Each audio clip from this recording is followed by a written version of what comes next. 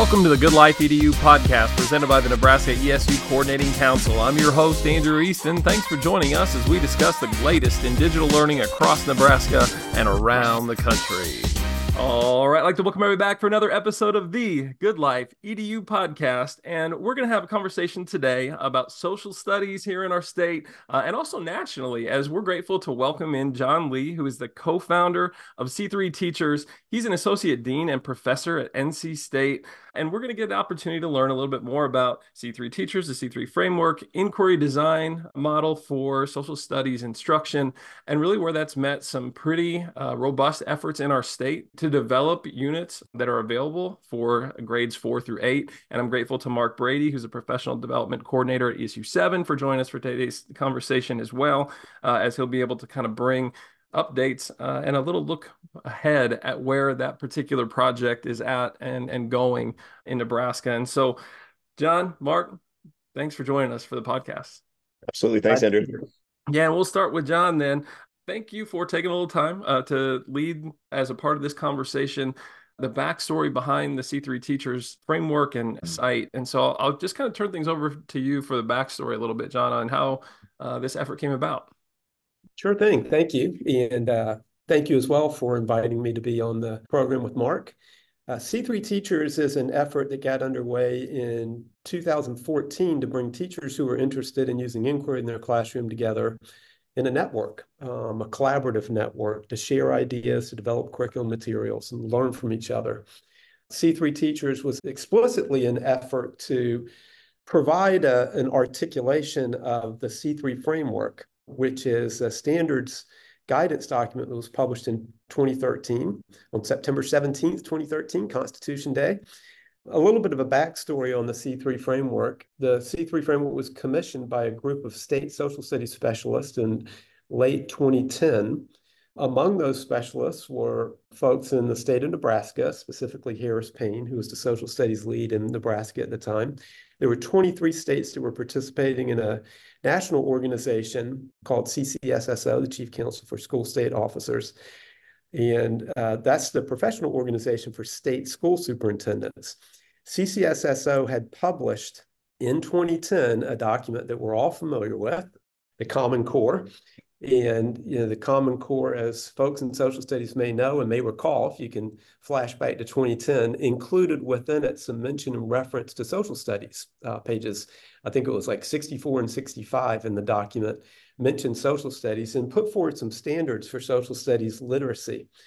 In the process of developing the Common Core, the social studies community was not engaged. And so we were caught by surprise. I think that's an understatement to say we were surprised at the publication of the C3 framework. Everybody was. But more than surprised, we were a little disheartened that professionals in the field hadn't been engaged. It wasn't as if what was included in the Common Core was bad, or problematic, but it just didn't reflect where we were and didn't bring us into the conversation, those of us in social studies. And so we got together in our field and said, you know what, we need to put forward an articulation and a representation of what we want in our field. And that was the origin of this thing called the C3 framework. At the beginning, it was commissioned again by folks that were a part of CCSSO, and Nebraska was at the table.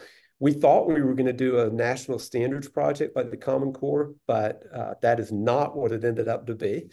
And part of the reason for that is because as good social studies people, we were paying attention to what was going on with the Common Core. We were watching the politics of the Common Core, the implementation, the rollout of it. As folks will recall, there was a big implementation effort and rather considerable incentive to adopt the Common Core, race to the top, and hundreds of millions of dollars that were provided to states were an opportunity at least to compete for those funds if they adopted the Common Core. 6 states did adopt the Common Core. And many of those states, including my home state, Nebraska, received hundreds of millions of dollars in funding from Race to the Top as a result. But then it all came apart. Many people viewed it as an overreach on the part of the federal government, the United States Department of Education, and other organizations, and in state after state, including my home state, North Carolina, folks quit the Common Core. So we were watching all that play out, and we're like, well, we're not going to make that mistake. We're not going to have a national standards project in social studies, but what we can do is provide guidance. And so what we ended up doing is publishing this document called the C3 Framework, which is a guidance document for states to develop or redevelop or upgrade state standards. Published it on September 17th, 2013, Constitution Day. So we wanted to put it forward as kind of our constitution for social studies education. We had no idea what the reception was going to be. It ended up where CCSSO did not publish it. It got a little too hot in the kitchen for CCSSO, and so they decided they needed to really focus on some core things and couldn't really go into the social studies area. Our professional organization, the National Council for the Social Studies, picked up the work and published the C3 framework.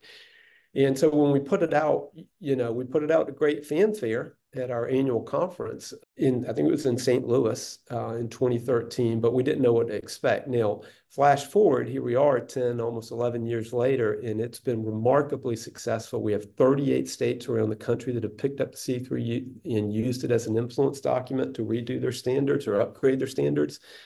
And it's a really interesting collection of states that have done this work. So we've been really pleased. Now, after the publication, we were watching what was happening. We very quickly came to believe, and this is before the publication of the C3 framework, but we very quickly came to believe that if we were going to have any influence, we were going to need something in addition to this guidance document. It was going to be one thing to put out the C3 framework and offer people some examples of, or state some examples of what standards in social studies might look like, but we needed to do more. We needed to have a curriculum articulation of what the C3 framework was calling for. And so at the publication of the C3 framework, we did that. I'm using the plural we a lot because this was a highly collaborative effort. There were hundreds of people that were involved in the publication of the C3 framework. And, it's the honor of my professional life to have been one of the folks that was able to work on that with my close friends and colleagues, Kathy Swan and S.G. Grant. We served as the lead writers for the C3 framework. And the three of us decided to create a network of teachers when we published the C3 framework to bring together folks that were interested in the message that the C3 framework was communicating. And we called that network C3 Teachers. The message of the C3 framework is that inquiry is a valuable and we think most appropriate approach to teaching and learning in social studies. In the C3 framework, we have something called the inquiry arc. The inquiry arc is a concept and it's an organizational structure for the document. As an organizational structure, what it does is it lays out 4 dimensions or 4 parts with which the C3 framework was organized. The 4 dimensions have to do with questioning, which is the first one, the disciplines of social studies, concepts and tools within the disciplines, using evidence to make claims is the third one, and communicating the conclusions of an argument resulting from a question asking and taking informed action. Conceptually, what the inquiry arc is it's an approach. It's an approach to living, honestly, to living in a democratic society. If you think about life has an arc to it. You begin, you're born, you go through your life and all the complications and the beauty of life, and then it comes to a conclusion. And we wanted to evoke that and use that as a way of thinking about inquiry. Inquiry begins with a question, and then you go through all the twists and turns of the life of an inquiry, and you come to some conclusions and communicate those, and then move forward with the next thing that you're going to do. And so what we wanted to do is to bring that inquiry arc to life. And so Kathy, SG, and I brought together an amazingly talented group of people, and we built something called the Inquiry Design Model, or IDM. And we used the C3 network, C3 Teachers Network, as a vehicle to get the inquiry design model out to teachers and to invite them to design inquiry curriculum materials using this model. IDM is a 10-step model for building curriculum materials, inquiry-based curriculum materials. The work really got a big boost in the state of New York. In 2014, we received a grant from the state of New York to build a curriculum, an inquiry-based curriculum to support their new standards, which incorporated the C3 framework and the inquiry arc. Ironically, the money for that grant came from Race to the Top, which was the funding mechanism that encouraged folks to adopt the C3 framework. So we did benefit from the Common Core and that funding mechanism. Through that project, it was a $3.5 million project. We built out the inquiry design model. We built our first 84 inquiries, implemented them in New York, where they're still being used to this day. And as I guess we sometimes say in social studies, the rest is history. We've been going since then, building inquiries, hundreds and hundreds of them, including this amazing collection of inquiries in Nebraska that teachers, the educators in the state have developed recently. I think that gives us a pretty natural pivot then to bring in Mark and get a little better sense of that project and some of those units and where that work has really influenced what we've done in the state of Nebraska. Yeah, it's been really exciting. In 2019, November of 2019, our state board approved new social studies standards in Nebraska. And a major feature of those standards was inquiry. It was a major shift within our standards. And it was really a major shift from our previous version of the standards from 2012. And even though we had a little bit of interesting rollout of those standards with COVID a few months later, we really were thinking about how can we support our teachers in engaging students in inquiry in the social studies classroom, especially when, in some cases, the materials that they had didn't lend themselves well to that. And so that really started the conversation and connected us with C3. In 2021, there was a group of ESU leaders who were trained by C3 in the inquiry design model. And that really started a conversation around how can we use this model to really help teachers have access to materials that would allow them to do inquiry with their students. And so that led us into the first year of the project. In the summer of 2022, we had 30 teachers from across the state sign up to create inquiry units of study using the inquiry design model. We asked them to create one 3 to 5 day inquiry unit of study that was connected to one of the Nebraska social studies standards. Again, the focus of that project was for grades 4 through 8. And this was brand new to us. We trained the teachers. It was brand new to them. And so John mentioned the inquiry arc. We trained them in the inquiry arc. We trained them in the IDM. And then we supported them as they wrote curriculum. And as we know, that is a really hard thing to do. It's a lot of heavy brain work. And, it took a good chunk of time that summer, but ultimately we walked away. We were really pleased with the results. And we were super pleased that we had 30 inquiry units of study then created by Nebraska educators that could be freely used by Nebraska educators across the state that coming year. And so then we were thrilled when we were notified that our statewide ESU coordinating council was going to support 2 more years of that project. And so we had cohort 2 last summer, 2023. And had great group of participants there. And I feel like, once again, just produced great results, great units that were made available for teachers across the state. And now as we look at our standards for 4th through 8th grade, we have pretty good coverage for units connected to those standards. And we're entering the summer of 2024. This is the final year of the project. And right now we're just in the process of recruiting teachers to apply to be a part of this. And I think one of the most encouraging things to me is so far, we've got a great group of applicants who are veterans from this project. So I think, to me, that is the biggest affirmation that this is helpful for teachers, not only to learn about the process of inquiry, but also to create resources that they can actually use with their students. So that's been a great affirmation. I love to see teachers finding this beneficial, and love to equip teachers with the tools they need to work with students. Well, and I'll expound upon that a little bit and just add that the grades 4 through 8 resources came as a result, right, of the Nebraska State Department of Education employing John Hopkins to do a survey that produced the identification of those grades as needing these materials. And maybe an oversimplification of it would be to say, in Nebraska, in 4th grade, you learn about the history of Nebraska, and they're not an overwhelming amount of materials nationally that's exclusive to Nebraska history in terms of textbooks and programs. So I think that sort of speaks a little bit to why, this was a high need area for us here in our state, given what the emphasis is. So with that, I guess I'd love to get under the hood and talk more about what does this look like for, you mentioned there, Mark, the classroom teacher, that it is a little bit of I think anytime you try something new as a classroom teacher, there is an onboarding to that it needs support, that needs feedback. And so what is typical, I guess, and John as well, in your experience also for onboarding teachers, speak to those differences. Yeah, I can share a bit about that. I think first of all, it's a shift. It's thinking about the teacher's role differently when you're using the IDM, the inquiry design model. Obviously, students need to have some background knowledge. They need to have some sense of the characters and the events of whatever topic they're studying.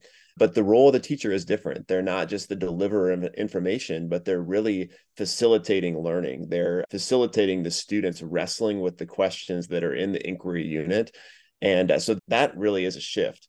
And I think that's kind of the first thing to think through as a classroom teacher is like, man, my role really is different.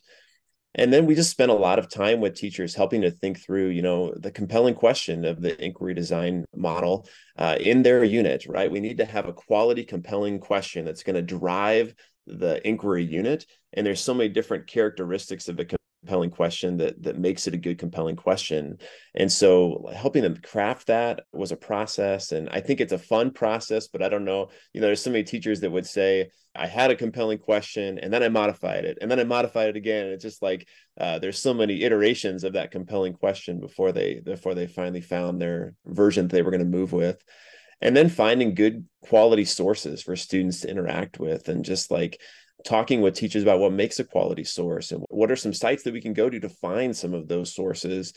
So that was something that we talked about with teachers a lot. And then how can we help all students access those sources? What might be some scaffolds that we can build in? Because, in some of the sources that we're introducing with students, there's language in those sources that we don't use anymore. So how can we help students understand the content of the source, understand what's being said in the source, and then be able to use that in the unit in their understanding of the topic? So there's so many different pieces within the IDM that is just a process as we learn and we explore. There's time, there's training, there's heavy brain work on the teacher's part. It's a process to learn for sure, but it's been a beneficial one. Yeah, I would echo everything that you just said, Mark. When I think about the work of teachers on inquiry, I think about two things, and you mentioned both of them. One is the teacher is a designer, which is empowering in many ways. Once upon a time, not too long ago, oftentimes teachers were expected to implement what other people designed in, whether it was a textbook company or maybe a curriculum company or, some group of people that's external to the context within which teachers are teaching. They're handing materials to the teacher and saying, okay, now go teach this. With IDM and with the approach that we're using, teachers are empowered to be designers, to build the curriculum materials that they're going to implement in their classroom. And I think all of our experiences, we would agree that that is a very important part of being an educator. The other part of it is what happens when you implement that inquiry. And there really is a shift. The teacher moves from being the focus of the classroom, which is kind of a traditional approach to education, to the students being the focus, which is how it should be. I mean, that's why we're there. We're there for students who are there to build up their knowledge and practice and build up the skills. They need to be, good citizens. And that's what social studies does. And so what we found is that teachers that are implementing inquiry are working harder than any old teacher you're going to find in a classroom. It's a lot more work than standing in the front of the class and delivering content to students, to be repositioned, moving around the class and facilitating students as they go through this process. And it infuses a lot of energy in the classroom and empowers students. And we've really seen the teachers in social studies gravitating to this. So we think we're onto something. John, you do remind me when you're giving your example of the traditional approach there of the teacher at the front delivering to the class of my own, I think, well, within this grade band, seventh grade experiences. I had a workbook that I found recently where I, put all these facts in, and I can still see my teacher standing on a desk throwing wads of paper to illustrate Bunker Hill, and like being able to attack from above or something to that effect. And with that, I do see the benefit of inquiry, right? And the opportunity to focus in on the skills that they will need to be members of society moving forward. And I'd love to press into that a little bit more, right? The benefit, what's that like take for the learner? And as you mentioned too, as a teacher, you're busier. How could that be though? What does it mean to facilitate that? And I think hopefully I'm not asking two questions that are different. I would imagine there's almost kind of a Venn diagram overlap between those two, right? Busy in the support of what we're trying to foster in the students that we serve. Yeah, maybe I'll take part of it. Mark, you're probably closer to teachers in the classroom than I am at this point. I get the privilege of being able to teach teachers, but the classrooms that I'm in are at the university level mostly. But with regard to the first part of your question, Andrew, the why of social studies, I think in my view, and this view I think is shared very broadly in social studies, our field is about preparing young people to be good people, to be citizens in this democracy, in this complicated, beautiful society that we live in. It doesn't necessarily come natural or easy. And so it's important to have opportunities to practice with the skills that you need to be a good citizen, to practice with the ways of thinking and acting that are needed to be a good person, to be a humane person. And that's what we do in social studies. It's not about filling up young people's minds with information. It's about using information and using knowledge strategically to accomplish the goals that we have, the shared goals that we have in our society. And so we view inquiry as the ideal vehicle by which to do that, because it turns out that most of life is about addressing questions, trying to figure out how to get stuff done. And that's what inquiry is about. It's about addressing a question and trying to figure out, oftentimes in an intellectual context, but trying to figure out how to get something done in responding to the question that's in front of you. And so I think most social studies teachers view their work as being quite consequential in that I guess if you were to think about it as, there's, I guess, a lot of metaphors you could use, but if you were to think about it as something that's about trying to support our society, we're on the front lines of supporting, and building and strengthening our democracy as we're preparing young people to participate in our democracy. And I will say that it's not just about preparation, it's about engaging. It's not like you go to school in order to be prepared to do something else. You go to school because that is something. Going to school is life. And it's a slippery slope when we keep talking about preparation, like you go to school to prepare to go to work, and then you go to work to prepare to retire, and then you retire and you're like, oh, dang, what just happened to my life? I spent all this time getting ready for the next thing. I forgot to live. And so we really have to, take care to provide the students in our classrooms an opportunity to live, to see themselves as individuals who have an opportunity to contribute, but to recognize that they're novice. And so we build up all this support around them as they practice with these skills of engaging with others in a humane way, in a thoughtful way, and dealing with the complexity of living in this democratic society we have in our country. And it's that aim that makes the teacher part tough, right? Because it's a lot easier to stand at the front and have you listen to me, but to actually be actively invested in the myriad of conversations that are taking place as students go through. Right, Mark? You know better than I do, but I certainly can see that. Yeah, I think some of the benefits that I've seen and I've heard teachers talk about too is just like this process really helps students learn to be informed receivers of information. Like as they're looking through those sources, they're really thinking about, who created it, for what purpose, like what's it trying to communicate. And I think that's a really good skill for them to develop. And then John touched on this as well, but just to see students interact with each other in this process, this is not something that students are going to work through individually entirely in a classroom. Like they're working together with their classmates, wrestling through some of these questions, trying to derive meaning from these things. And I just think there's great value in that. And then ultimately having to communicate what they're learning, like that's a great skill for them to develop as well. Serves them well now, serves them well in the future. And so I think those, in addition to things John mentioned, those are great benefits of this. And I think too, I think of some of the compelling questions that we've seen teachers develop are so excellent. When you first read the compelling question, you might think, oh, it's a pretty like simple, straightforward question. But then when you dive into the unit, you're like, no, it's not. Like there's so many different facets of this, and there's so many different points of view. There's so many different sources that we're wrestling through. And so really to come back and answer that compelling question, which our students are asked to do in these units, like that is a challenging task. And so to your question, Andrew, about like what makes this so challenging for teachers, it's because the things that students are doing in here are really complex things. They're understanding cause and effect and how with the impact of these things. Like it's not just remembering names and dates, it's actually applying what they're learning in a deep way.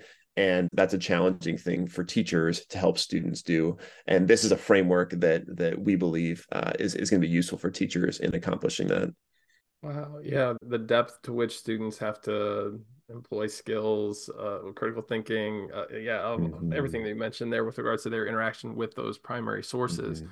But then I really like what you said there too about then having to transfer that into a place where not only are you expected to articulate your disposition or learning as a result of those, but then to also be an active listener. I really just layering in so many aspects that certainly puts the learner at the center of that experience, and it has to make for an engaging opportunity in class. And okay, I was an English teacher. I was not a social studies teacher, but I would imagine that these are times that would be I would be very sensitive to what I would say in class if I were to lead a social studies course. And I think our educators broadly do a very nice job of that, right? But I understand too that we're all people and there's the opportunity for maybe some personal perspectives or biases to get in there. And I would think that a model like this really would alleviate that sort of concern from the teachers and because you're really just presenting primary documents and the space for students to engage in them, right? I mean, is that like a benefit of this structure or? Well, yeah, I think so. I'll take that one on, and then Mark, maybe you can weigh in. So there's an irony in your question, Andrew. It does seem like we're at a moment in time right now that's quite divisive, or maybe put differently, it seems as if people have stark views, and those views are being amplified by, the media sort of landscape and the ways in which we communicate right now. So maybe it's not the case really that we have greater divisions or more stark differences of opinion or politics, but maybe we just know more about it right now. Regardless, traditional approaches to teaching position a teacher where they are a conveyor of information.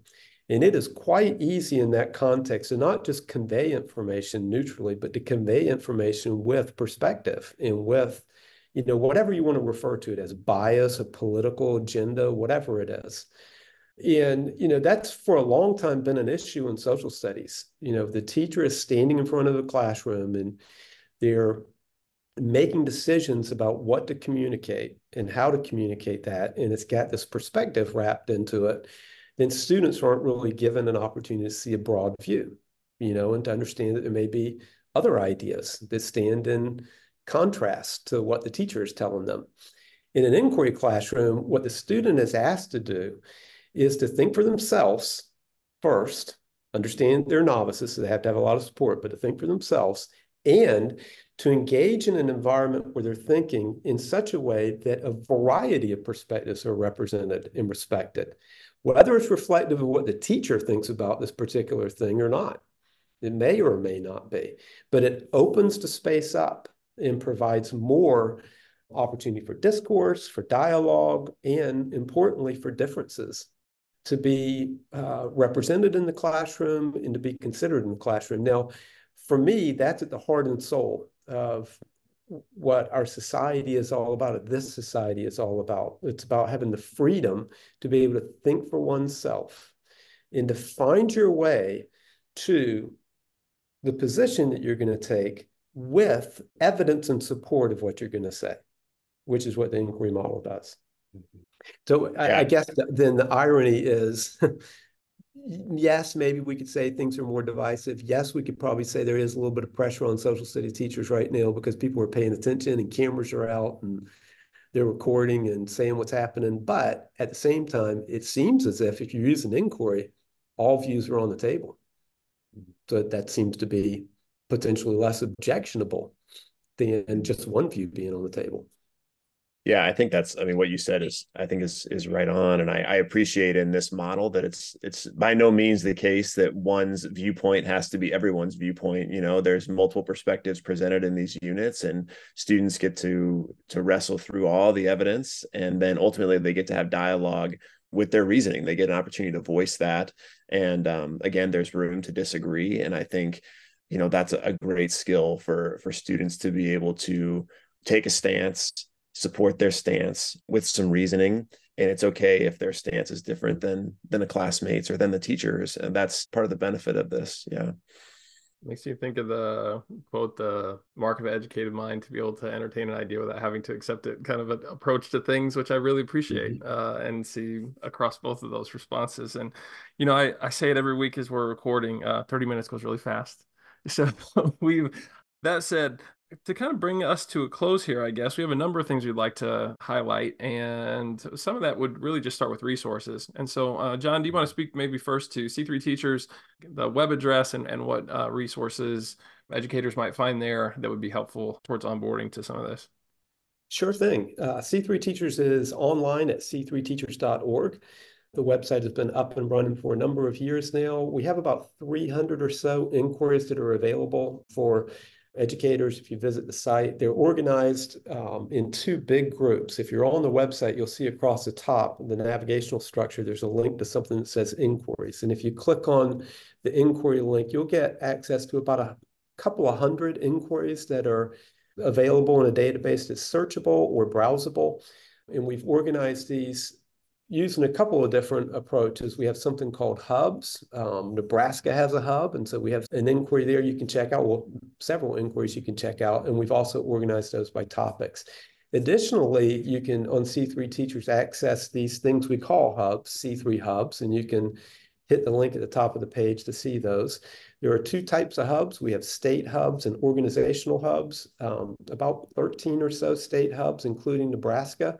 And if you go to the Nebraska State Hub, which you can either navigate to or go directly to the URL, which is c3teachers.org/Nebraska dash, like a little hyphen dash, C3 dash hub, then you'll get a link to what Mark's going to tell you about, which is this amazing collection of inquiries that have been developed over the last year or so, as well as some inquiries that were developed previously. One of them is on a question that asked, what did freedom mean for Anna?